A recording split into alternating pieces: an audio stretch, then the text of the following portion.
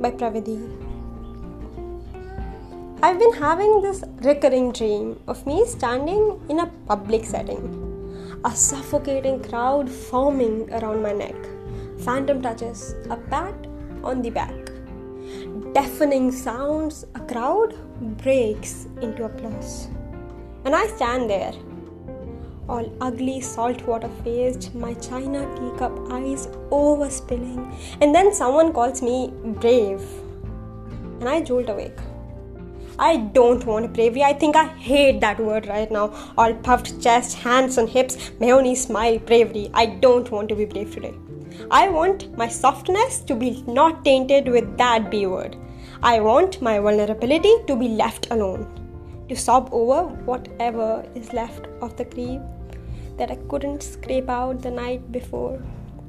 I do not want another someone on an aesthetic pastel screen yelling at me to realize the strength that lies in my sensitivity. I don't want to be brave today.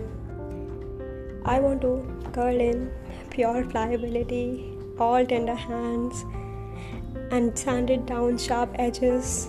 I want to sit out your game of power play.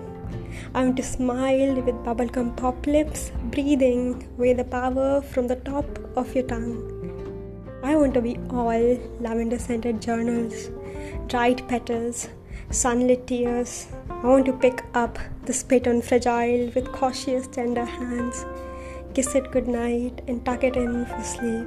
Away from all of you warriors dressed in your battle gears. I think we will be okay. Being the ticking hourglass or the flowing nameless sand, and not the bomb or the well-known explosion. I am no weapon or revolution. I think for today I do want to go back home, fumbling and troubling, back to my mother's arm, gentle and warm as she rocks me out of this horrid dream and back to sleep.